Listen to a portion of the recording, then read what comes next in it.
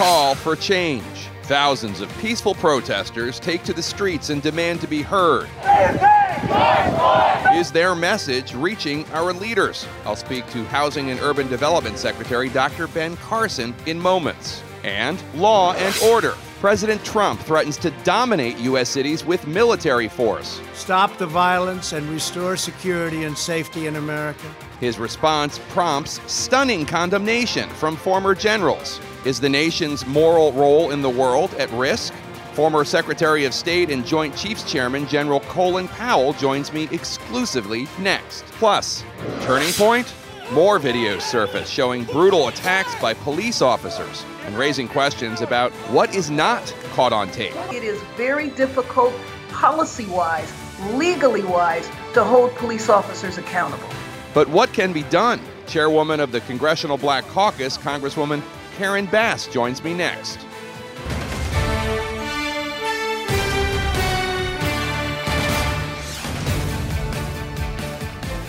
Hello, I'm Jake Tapper in Washington, where the state of our union is reckoning. Tens of thousands of Americans taking to the streets Saturday, protesting peacefully for racial justice, filling cities and towns across the country, and frankly, citizens filling the streets around the world. In Washington, D.C., thousands of protesters gathered around the White House, where the mayor of Washington, D.C., Muriel Bowser, had the street painted with the words "Black Lives Matter." This weekend, the images were mostly peaceful, showing people gathering, holding up signs, kneeling, not the chaos and violence that we saw in some of the first few nights. President Trump is in Washington this weekend in a newly fortified White House as demonstrators call for justice. The president kept his response focused on his own message, tweeting nothing about racial justice, but instead declaring, quote, law and order, and claiming that D.C.'s peaceful protest over the brutal murder of George Floyd by police officers was, quote, much smaller than anticipated. This after a week in which the president's threats to dominate American streets drew unprecedented condemnation from top-level former military leaders, including his former Secretary of Defense, General James Mattis. Joining me now in a State of the Union exclusive, former Secretary of State and former Joint Chiefs Chairman, General Colin Powell. General, thanks so much for joining us. We really appreciate it. Let's start right now with the extraordinary comments this week from several top former military officials, including former Secretary and General Jim Mattis, condemning President Trump's actions against protesters, his desire to have 10,000 active U.S. military in the streets of this nation. The president's former chief of staff, General Kelly, said he agreed with Mattis. Retired General John Allen says the president's threat to deploy U.S. military against American citizens, quote, may well signal the beginning of the end of the American experiment. Take a listen to what Allen told me Thursday. I never believed that the Constitution was under threat until recently, and I have concerns about that. We should all be very, very attentive right now to how the rule of law is being administered in this country. What's your response to what's been going on the last week, General? Well, first, thanks very much, Jake. I'm very happy with what General Allen said and all the other admirals are saying and diplomats are saying. We have a Constitution, and we have to follow that Constitution, and the president's drifted away from it. I'm so proud of what these generals and admirals have done and others have done. But you know, I didn't write a letter because I made my point with respect to Trump's performance some 4 years ago when he was running for office. And when I heard some of the things he was saying, it made it clear that I could not possibly vote for this individual. The first thing that troubled me is the whole birthers movement. And birthers movement had it to do with the fact that the President of the United States, President Obama, was a black man. That was part of it. And then I was deeply troubled by the way in which he was going around insulting everybody, insulting Gold Star mothers, insulting John McCain, insulting immigrants, and I'm the son of immigrants, insulting anybody who dared to speak against him. And that is dangerous for our democracy. It's dangerous for our country. And I think what we're seeing now, the most massive protest movement I have ever seen in my life, I think this suggests that the country is getting wise to this, and we're not going to put up with it anymore. And former Defense Secretary General Mattis said, quote, Donald Trump is the first president in my lifetime who does not try to unite the American people, does not even pretend to try. Instead, he tries to divide us. It sounds like you agree with that. You have to agree with it. I mean, look at what he has done to divide us. Forget immigrants, let's put up a fence in Mexico. Forget this, let's do this. He is insulting us throughout the world. He is being offensive to our allies. He is not taking into account what our foreign policy is and how it's being affected by his actions. So yes, I agree with General Allen. I agree with all of my former colleagues. And remember, I've been out of the military now for 25 years. And so I'm watching them closely because they all were junior officers when I left. And I'm proud of what they're doing. I'm proud that they were willing to take the risk of speaking honesty and speaking truth to those who are not speaking truth. We've seen tens of thousands of protesters taking to the streets this week in opposition to racial injustice and police brutality. What's been your personal reaction to this moment? Do you think that the country is in something of a turning point? We are at turning points. I mean, the Republican Party, the president, thought they were sort of immune. They can go say anything they wanted. And even more troubling, the Congress would just sit there and not in any way resist what the president's doing. And the one word I have to use with respect to what he's been doing for the last several years is a word I would never have used before. I never would have used with any of the four presidents I've worked for. He lies. He lies about things. And he gets away with it because people will not hold him accountable. And so while we're watching him, we need to watch our Congress. I watched the senators heading into the chamber the other day after all this broke, with a reporter saying, "What do you have to say? What do you have to say?" They had nothing to say. They would not react. And so we're not a country of just a president. We have a Congress. We have a Supreme Court. But most of all, we have the people of the United States, the ones who vote him in and the ones who vote him out. I couldn't vote for him in '96, and I certainly cannot in any way support President Trump this year. So, I know you didn't vote for him in 2016. I assume, based on the fact that you approved Joe Biden when then Senator Obama picked him to be his running mate in 2008, I assume you're going to be voting for Joe Biden? I'm very close to Joe Biden on a social matter and on a political matter. I've worked with him for 35, 40 years, and he is now the candidate, and I will be voting for him. Let me ask you, during the Rodney King riots in 1992, you counseled then President George H.W. Bush on a speech he was about to give. You wrote about this very movingly in your book. You wrote, quote, "I read it with dismay." This is the first copy of the speech. "I thought the tone was all wrong. Yes, the rioting was criminal and law and order had to be restored, but the violence had not incubated in isolation. It had deep social roots. The speech, as it stood, recognized only the former and ignored the latter. Do the law and order bit," you said, "but there's language here that's only going to fan the flames. Turn down the heat," I suggested. "Get some reconciliation into the president's message." And President George H.W. Bush did take your advice back in 1992. He talked about how he was disappointed that the cops who beat Rodney King had been acquitted, and on and on. President Trump has been emphasizing law and order. Do you think that he is talking enough about reconciliation and empathy and what the people in the streets are calling for in his message in any way? No, he is not in any way that I recognize. He always is shooting toward his base. I remember the Bush conversation very, very vividly, because at the same time we had to bring law and order back into the streets. And we worked with the state of California, where it happened in Los Angeles, the riots. And the president called me and said, "We may have to do something." I said, "Mr. President, go to the governor. The governor has the National Guard. If the National Guard can't do it, then you come back to me with a decision and we will send in federal troops." And we did.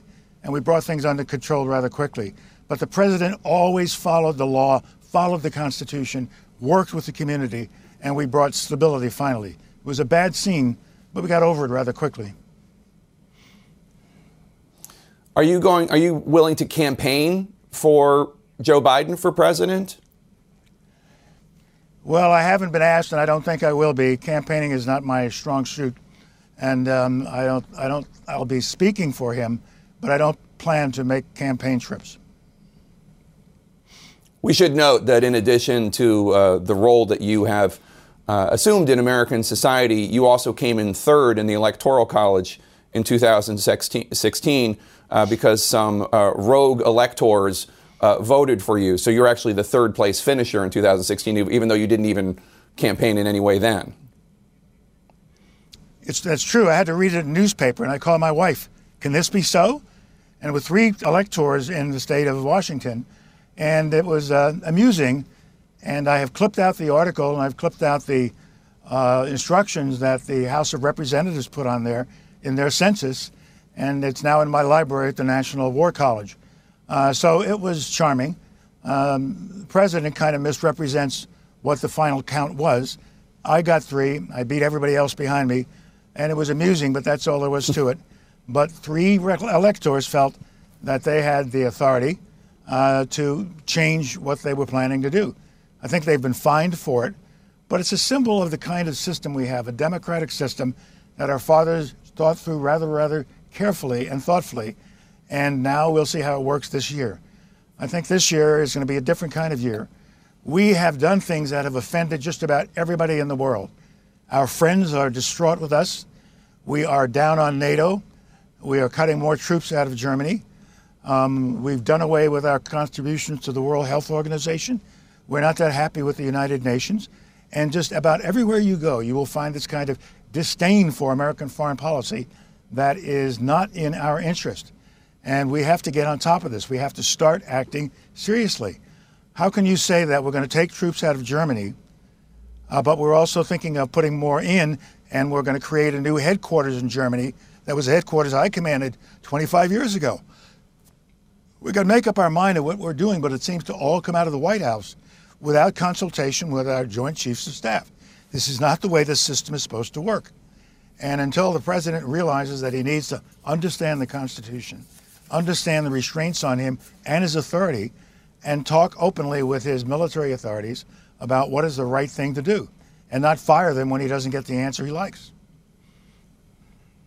I want to ask you about foreign policy. As a former Secretary of State, the Chinese government is under a lot of scrutiny for how it handled the coronavirus pandemic early on, as well as its recent anti-democratic crackdown in Hong Kong. 2 years ago, you said we shouldn't create a Cold War situation with the Chinese.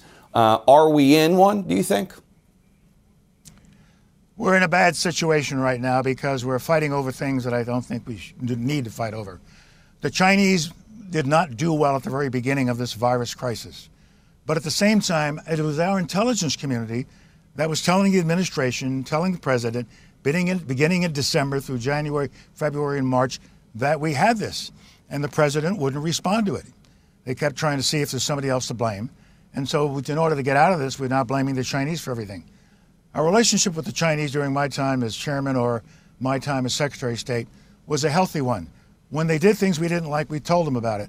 But more often, we were speaking to them as fellow individuals and a government that we could speak to.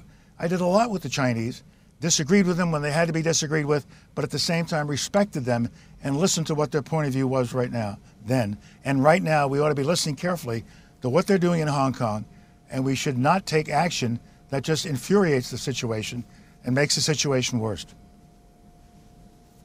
Let's continue to talk more broadly about the role of the United States in the world. The editorial board of the Financial Times, a leading newspaper in the UK, wrote an editorial titled "America's Battered Moral Standing," and they wrote in part, quote, "Donald Trump is handing the world's autocrats a propaganda coup. Never before has a U.S. president demonized, in blanket terms, those protesting against injustice. If China were to send its tanks into Hong Kong, the world listened to what the U.S. Senate thought." Do you agree that our moral standing as Americans is being battered because of the attitude President Trump has, not only to our allies, but to citizens protesting peacefully?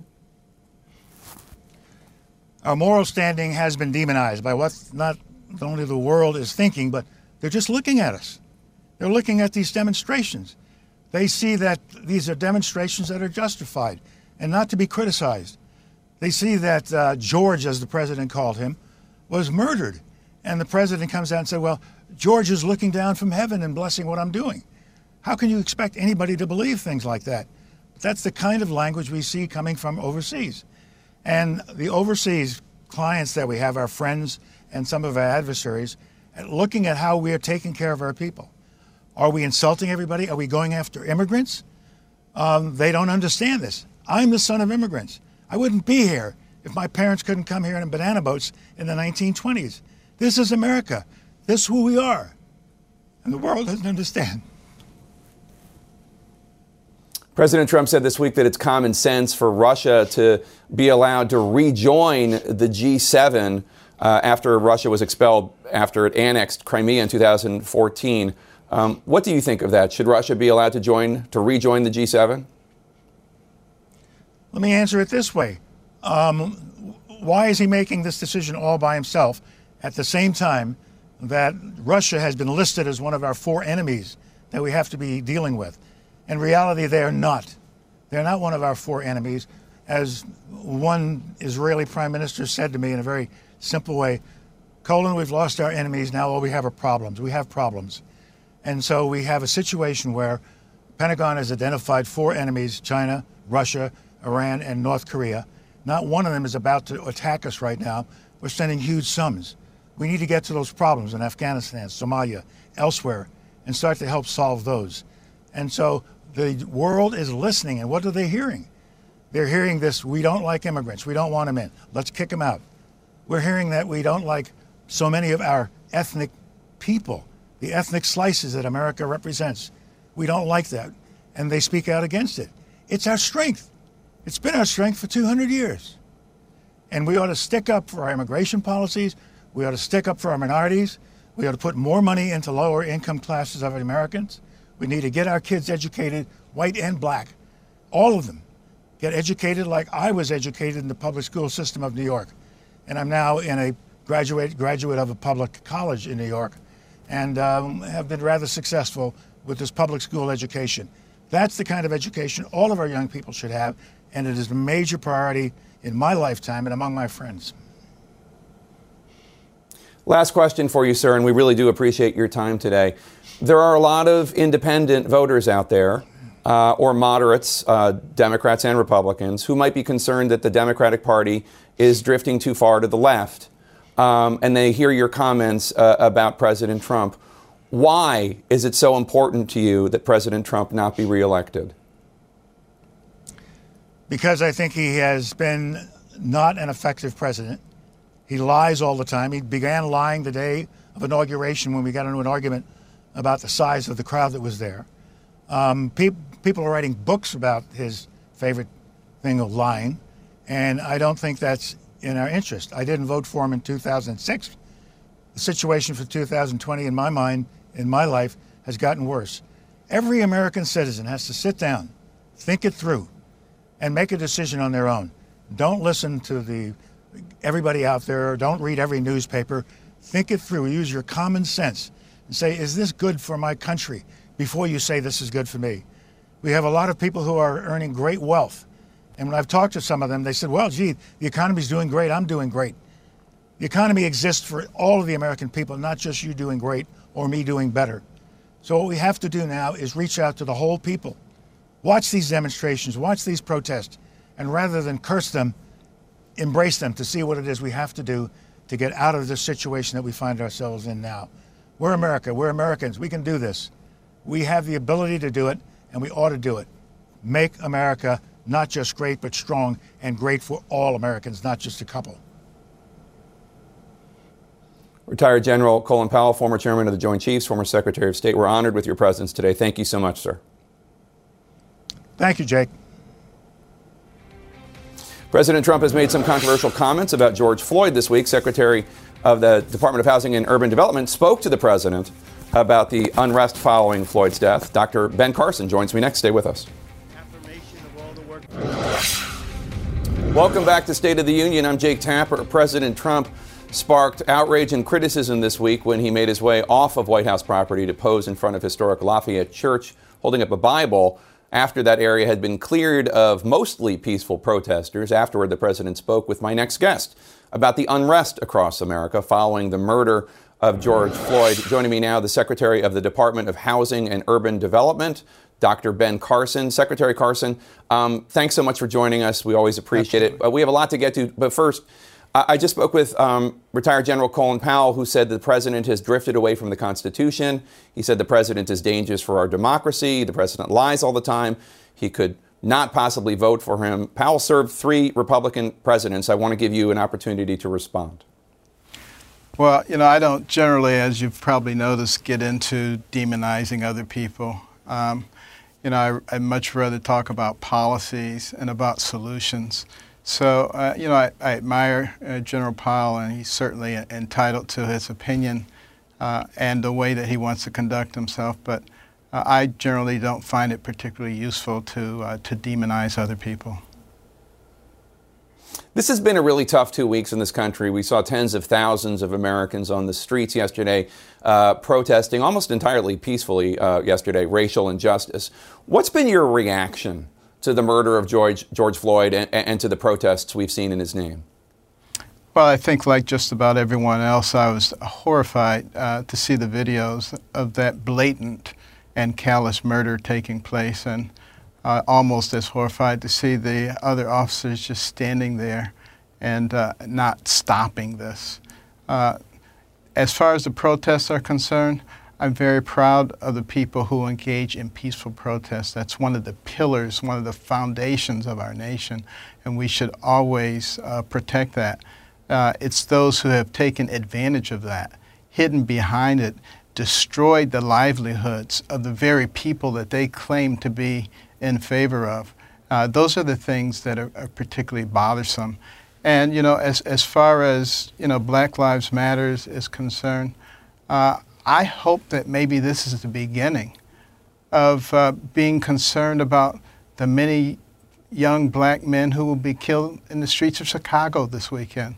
We need to be just as concerned about them as we are about anybody else.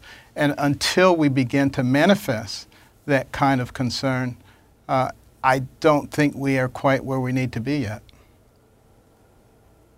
This week you called for everyone to just take a step back on both sides. I'm quoting you now. Don't use every opportunity to criticize someone else and to try to make them into the demon and just hurl insults at each other. That's not helpful. You just talked about how you don't like to demonize people. 3 days after you said that, though, the president retweeted a video clip that featured conservative personalities talking about George Floyd's past drug use, his arrest record. One of them said, quote, "The fact that George Floyd has been held up as a martyr sickens me. George Floyd was not a good person," unquote. I know that you didn't retweet this, but the president did. Does that help the nation heal? What will help the nation heal is if we will engage in dialogue together. Let's not make the solution be a Democrat solution or a Republican solution. Let's make it be an American solution and recognize that our country is extraordinary. This is the destination country for other people. People form caravans trying to get in here, other places they're trying to get out of. There's a reason for that, and we need to make sure that we preserve that. No one from the outside can bring us down. Not China, not Russia, not Iran. No one can, but we can destroy ourselves internally. There's no question about that. A house divided against itself cannot stand. We, the American people, are not each other's enemies. We must be smart enough to recognize that and not allow ourselves to be manipulated into thinking that we hate each other and destroying ourselves. I guess, I mean, I understand what you're saying, and I don't disagree with anything, but you're calling for healing, you're calling for understanding, you're calling for people to listen to each other. And President Trump is retweeting a video in which people are attacking the character of a man, an unarmed black man who was murdered in the streets by a white police officer while 3 other officers stood there, which you said horrified you. It horrified me. It horrified probably everyone who saw it within reason. And doesn't it hurt the country and this idea that we need to have dialogues and conversations and respect each other when the president is sharing and, in some cases, offering incendiary statements? I believe you're going to be hearing from the president this week on this topic in some detail. And I would ask you maybe to reserve judgment until after that time. Let's talk about policy. Do you think systemic racism is a problem in law enforcement agencies in the United States? Let's say this. I grew up at a time when there was real systemic racism. I remember as an 8th grade student, I was the only black student. I got the highest academic achievement, and the teacher got up and berated the other students. They weren't trying hard enough because a black kid was number one. And that kind of thing was not uncommon when I was growing up. That kind of thing is very uncommon now. Are there still racists around? Absolutely. There were yesterday, there are today, and there will be tomorrow, you know. But that doesn't mean that we shouldn't fight it. And this is an opportune time right now. People are concentrating on this. We can't let this moment slip away. You know, we need to deal with some of the issues in the police departments. But it's an easy time to do it. You know, we have policemen who are rogue. The vast majority of policemen are wonderful. But you have some who are rogues, and they can go from one jurisdiction to another jurisdiction, and nobody does anything about it. They can be wearing body cameras. There are things that can be done, but we need to come to mutual solutions about this, and now is the time to do it. Everybody's concentrating on it. Let's not let this moment slip away. At the same time, we must be very vigilant about these groups of anarchists who destroy the livelihoods of the very people that they claim to be trying to help. Let's not be fooled. Let's not be seduced into accepting silly things that make absolutely no sense because we want to honor somebody. Let's just make sure that we think this thing through. Think about the consequences. You want to abolish police departments? Are you kidding me? What happens if you do that? Everybody goes out and arms themselves. They start hiring vigilante groups to protect them. We have total chaos going on. You know, that makes absolutely no sense. The country's talked a lot about this week about the proper way to protest. You've talked about it too. The NFL admitted on Friday that they, quote, were wrong for not listening to NFL players earlier and encourage all to speak out and peacefully protest, unquote. But take a listen to what President Trump had to say about NFL players peacefully protesting. This is at a 2017 rally in Alabama. Wouldn't you love to see one of these NFL owners, when somebody disrespects our flag, to say, get that son of off the field right now, out, he's fired. He's fired! The president reiterated Friday that he still opposes those who protest police brutality by kneeling during the national anthem. You've said you support peaceful protests. Do you support NFL players exercising that right to peacefully protest by kneeling during the anthem? Have you ever seen two people in a vehement argument and they're talking about completely different things, and they're talking past each other, and they're not able to come to a solution? That's what this is all about. There are some people who are talking about the flag. We're talking about our veterans. We're talking about people who sacrificed their lives. We're talking about our police officers. And there are others who are talking about injustice in the system, and they're arguing past each other. That's the problem. I don't disagree with what you're saying, and I don't particularly personally have a policy point on this, but what do you think about the right of NFL players to do this? I mean, the president called them sons of bitches. You just heard the clip for taking a knee and peacefully protesting police brutality. That's what they were trying to do. And in fact, Colin Kaepernick originally would sit during the national anthem, and then a veteran who was upset about it, and Colin Kaepernick had a dialogue about this, a former Green Beret, and they came up with the idea of Kaepernick taking a knee because that was respectful, because that's a way that people pray. And yet the president called Kaepernick and anyone else who engages in that kind of peaceful protest a son of a bitch. My personal feeling is if those players were to come out and say, we love our nation, we are patriots, we love our flag, we honor the memory of those who've died to give us our freedom, but we are protesting some of the brutality that has occurred, and that's why we are doing this, I think it would solve the problem, and I suggest that they do that. Secretary of the Department of Housing and Urban Development, Dr. Ben Carson, always a pleasure to have you on. Hope we can have you on again sometime soon. Thanks for joining us. Thank you, Jake. Protesters across the country are demanding change. A look at what can be done to fight inequities in policing. The head of the Congressional Black Caucus, Congresswoman Karen Bass, joins me next.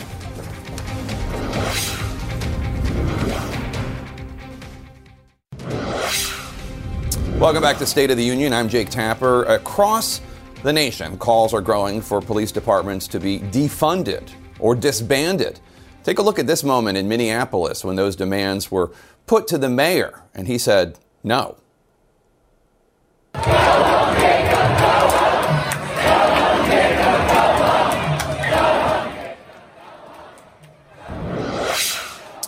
The chairwoman of the Congressional Black Caucus, Democratic Congresswoman Karen Bass of California, joins us now. Congresswoman, thanks so much for joining us. We saw incredible images yesterday, thousands of people peacefully protesting across the nation. You're a Los Angeles native. You witnessed the Rodney King riots firsthand. How does this moment compare to what you experienced and saw 28 years ago? Well, first of all, this moment is incredibly inspiring to see people all across the country saying enough is enough, and also to see the multiracial character in many cities. You look at the protesters, and there are very few African Americans. So the solidarity with what is happening in our community and have been happening for a very long time is very inspiring, and I am hopeful that it helps us get the legislation passed that we need to do.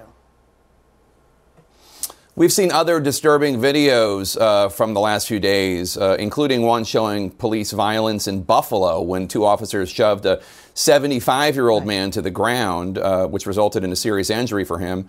In Tacoma, a man died after being forcibly restrained by police. In March, in Atlanta, a woman broke her clavicle after a police officer body slammed her to the ground. I understand that the Congressional Black Caucus, which you chair, is going to present legislation of potential ways to try to stop these kinds of problems. Can you give us an idea of what you're talking about? Yeah, absolutely. Tomorrow we will introduce a bill that covers several areas. One is police accountability. It was shameful what happened to that man. Not only did they push him down, but they walked right past him and then wouldn't even let an officer render aid. Our bill that we're going to be introducing tomorrow, Justice in Policing Act, would cover those. So in other words, those officers shouldn't have, no, when they saw him push the protester down, they should have rendered aid. The other officers should have intervened and said that shouldn't happen. Those are the type of practices that we want to see ended. And with the legislation, with accountability, and with the transparency and the emphasis on training, we believe that we'll be able to address those type of situations. It's time for police culture in many departments to change. And we believe that the legislation will make a major step forward in that direction. You'll have to get it through the Senate in order for it to become law. Do you have any Republican allies in the Senate on board with the legislation? Well, let me tell you that we are introducing the bills together. So Senator Harris, Senator Booker are taking the lead over in the Senate. They've been working on that side, and we have work to do in the House as well. But you know what? I think we're in a real moment in our country. The passion that the people are displaying. I'm so glad now that the protesting is peaceful. It's been every day. It's been across the country. I think that it is going to lay the basis for the momentum for us to bring about the change that we need to do. I mean, let me give you an example. Right now, there's no way to track officers that are problematic. So the officer that killed George Floyd, if he was not arrested, he could have simply gone to another jurisdiction and been hired. We need to look at the training that is done with law enforcement. We need to do things in accountability, transparency, and training that we believe would make a big difference. That officer that killed Tamir Rice, who was 12 years old, actually had been fired from another department. That's right. He'd been fired from the Independence, Ohio Police Department and lied about it on his record when he applied for the, I think, Cuyahoga or Cleveland Police Department. Exactly. To translate, it sounds like you don't have any. It sounds like you don't have any Republican allies in the Senate as of now. I mean, it's early yet, but sounds like that's what you're saying. Well, I believe that there would be Senate allies. I'm not over there, so I'm not sure. Rand Paul is one who had been an ally before. Once he gets past the lynching issue, hopefully he'll be an ally again. But I will tell you that in the House, I had a meeting the other day with the Problem Solvers Caucus, and that's a bipartisan caucus. Now, that was before we had the bill. We're going to go back and talk to them now. But I found there was a lot of interest. There was a lot of support. I found out that one of my Republican colleagues was a former police officer. Another one's son is a police officer. They were appalled by what happened to George Floyd, and they believe that no profession wants to have bad apples. And there also needs to be standards, national standards for policing. We need to look at the best practices. I think that there's a lot of things that we can do, but this bill, I believe, is a bold piece of legislation. It's transformative. I've been in Congress 10 years, never seen anything like it. So, Congresswoman, you're talking about reforming police, but as you know, a lot of people on the left, including CBC member Congresswoman Ilhan Omar, are talking about defunding police department, disbanding police departments. What do you make of those calls? So, you know what I think is really needed? And I think that part of the movement around defunding is really about how we spend resources in our country. And I think far more resources need to be spent in communities to address a number of problems. Now, I don't believe that you should disband police departments, but I do think that in cities, in states, we need to look at how we are spending the resources and invest more in our communities. So one of the things that we have in the bill is a way to provide grants to community-based organizations around the country so people can begin to say, what is public safety in our community? What do we want to see? Maybe this is an opportunity to re-envision public safety. Congresswoman Karen Bass, chair of the Congressional Black Caucus, thanks so much for coming on the show today. We really appreciate it. Coming up, police departments respond to brutal incidents caught on tape, but are some of their answers making things worse? We'll talk about that next.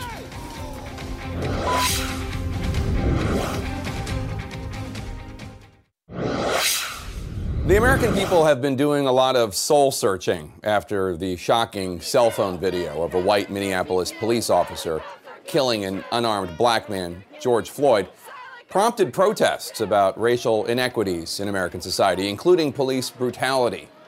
Amid this dialogue, it is shocking to see images of police abusing their power against peaceful citizens exercising their constitutional rights. And then to hear officials deny the violence that we saw with our own eyes.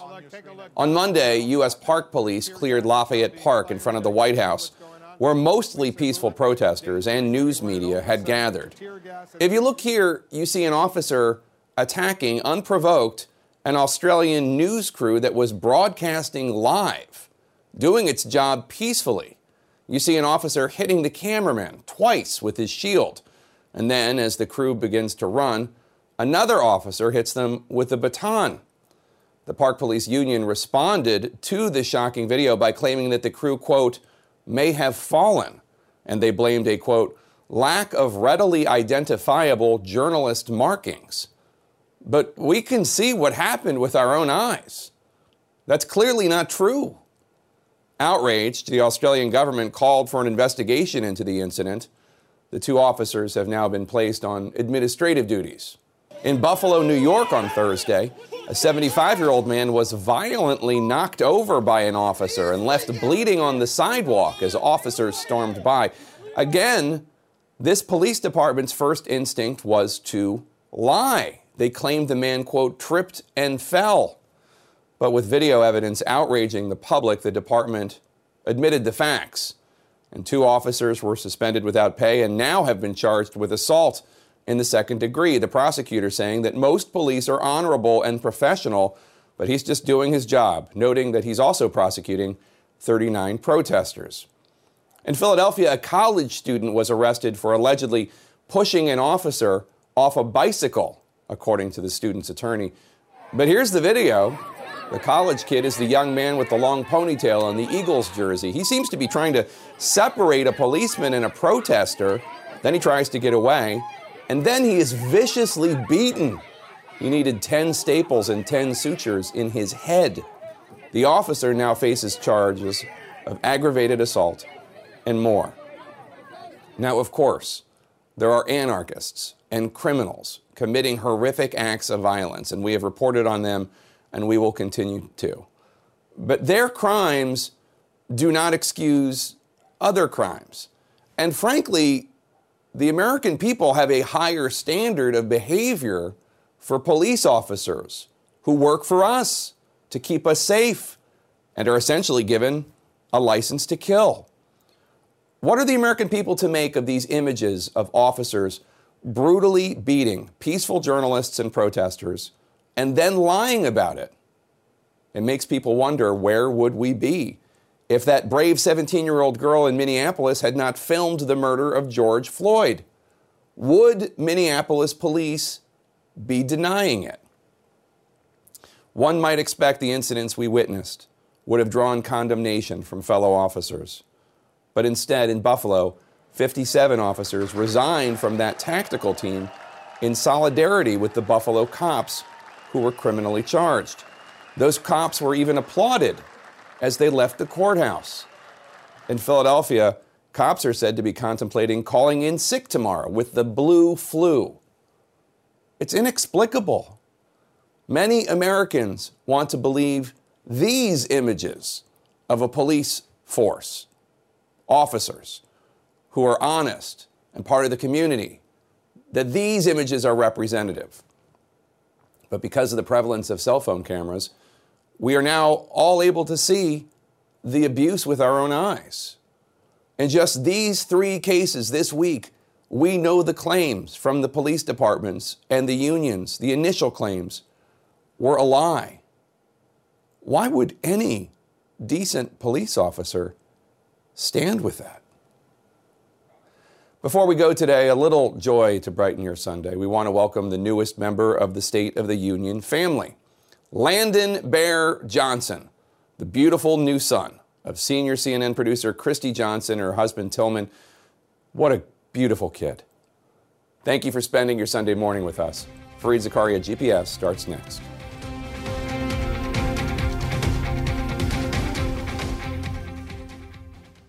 Quality sleep is essential, and that's why the Sleep Number Smart Bed is designed for your ever-evolving sleep needs. So you can choose what's right for you whenever you like. Need a bed that's firmer or softer on either side? Helps you sleep at a comfortable temperature. Quiets their snores. Sleep Number does that. Sleep better together. J.D. Power ranks Sleep Number #1 in customer satisfaction with mattresses purchased in-store. And now, save 50% on Sleep Number limited edition smart beds for a limited time. For J.D. Power 2023 award information, visit jdpower.com/awards. Only at Sleep Number stores or sleepnumber.com. Now streaming exclusively on Max, a new CNN flash doc about the album that has Nashville talking, Call Me Country. Beyoncé and Nashville's Renaissance. Watch it at max.com/callmecountry. Max subscription required.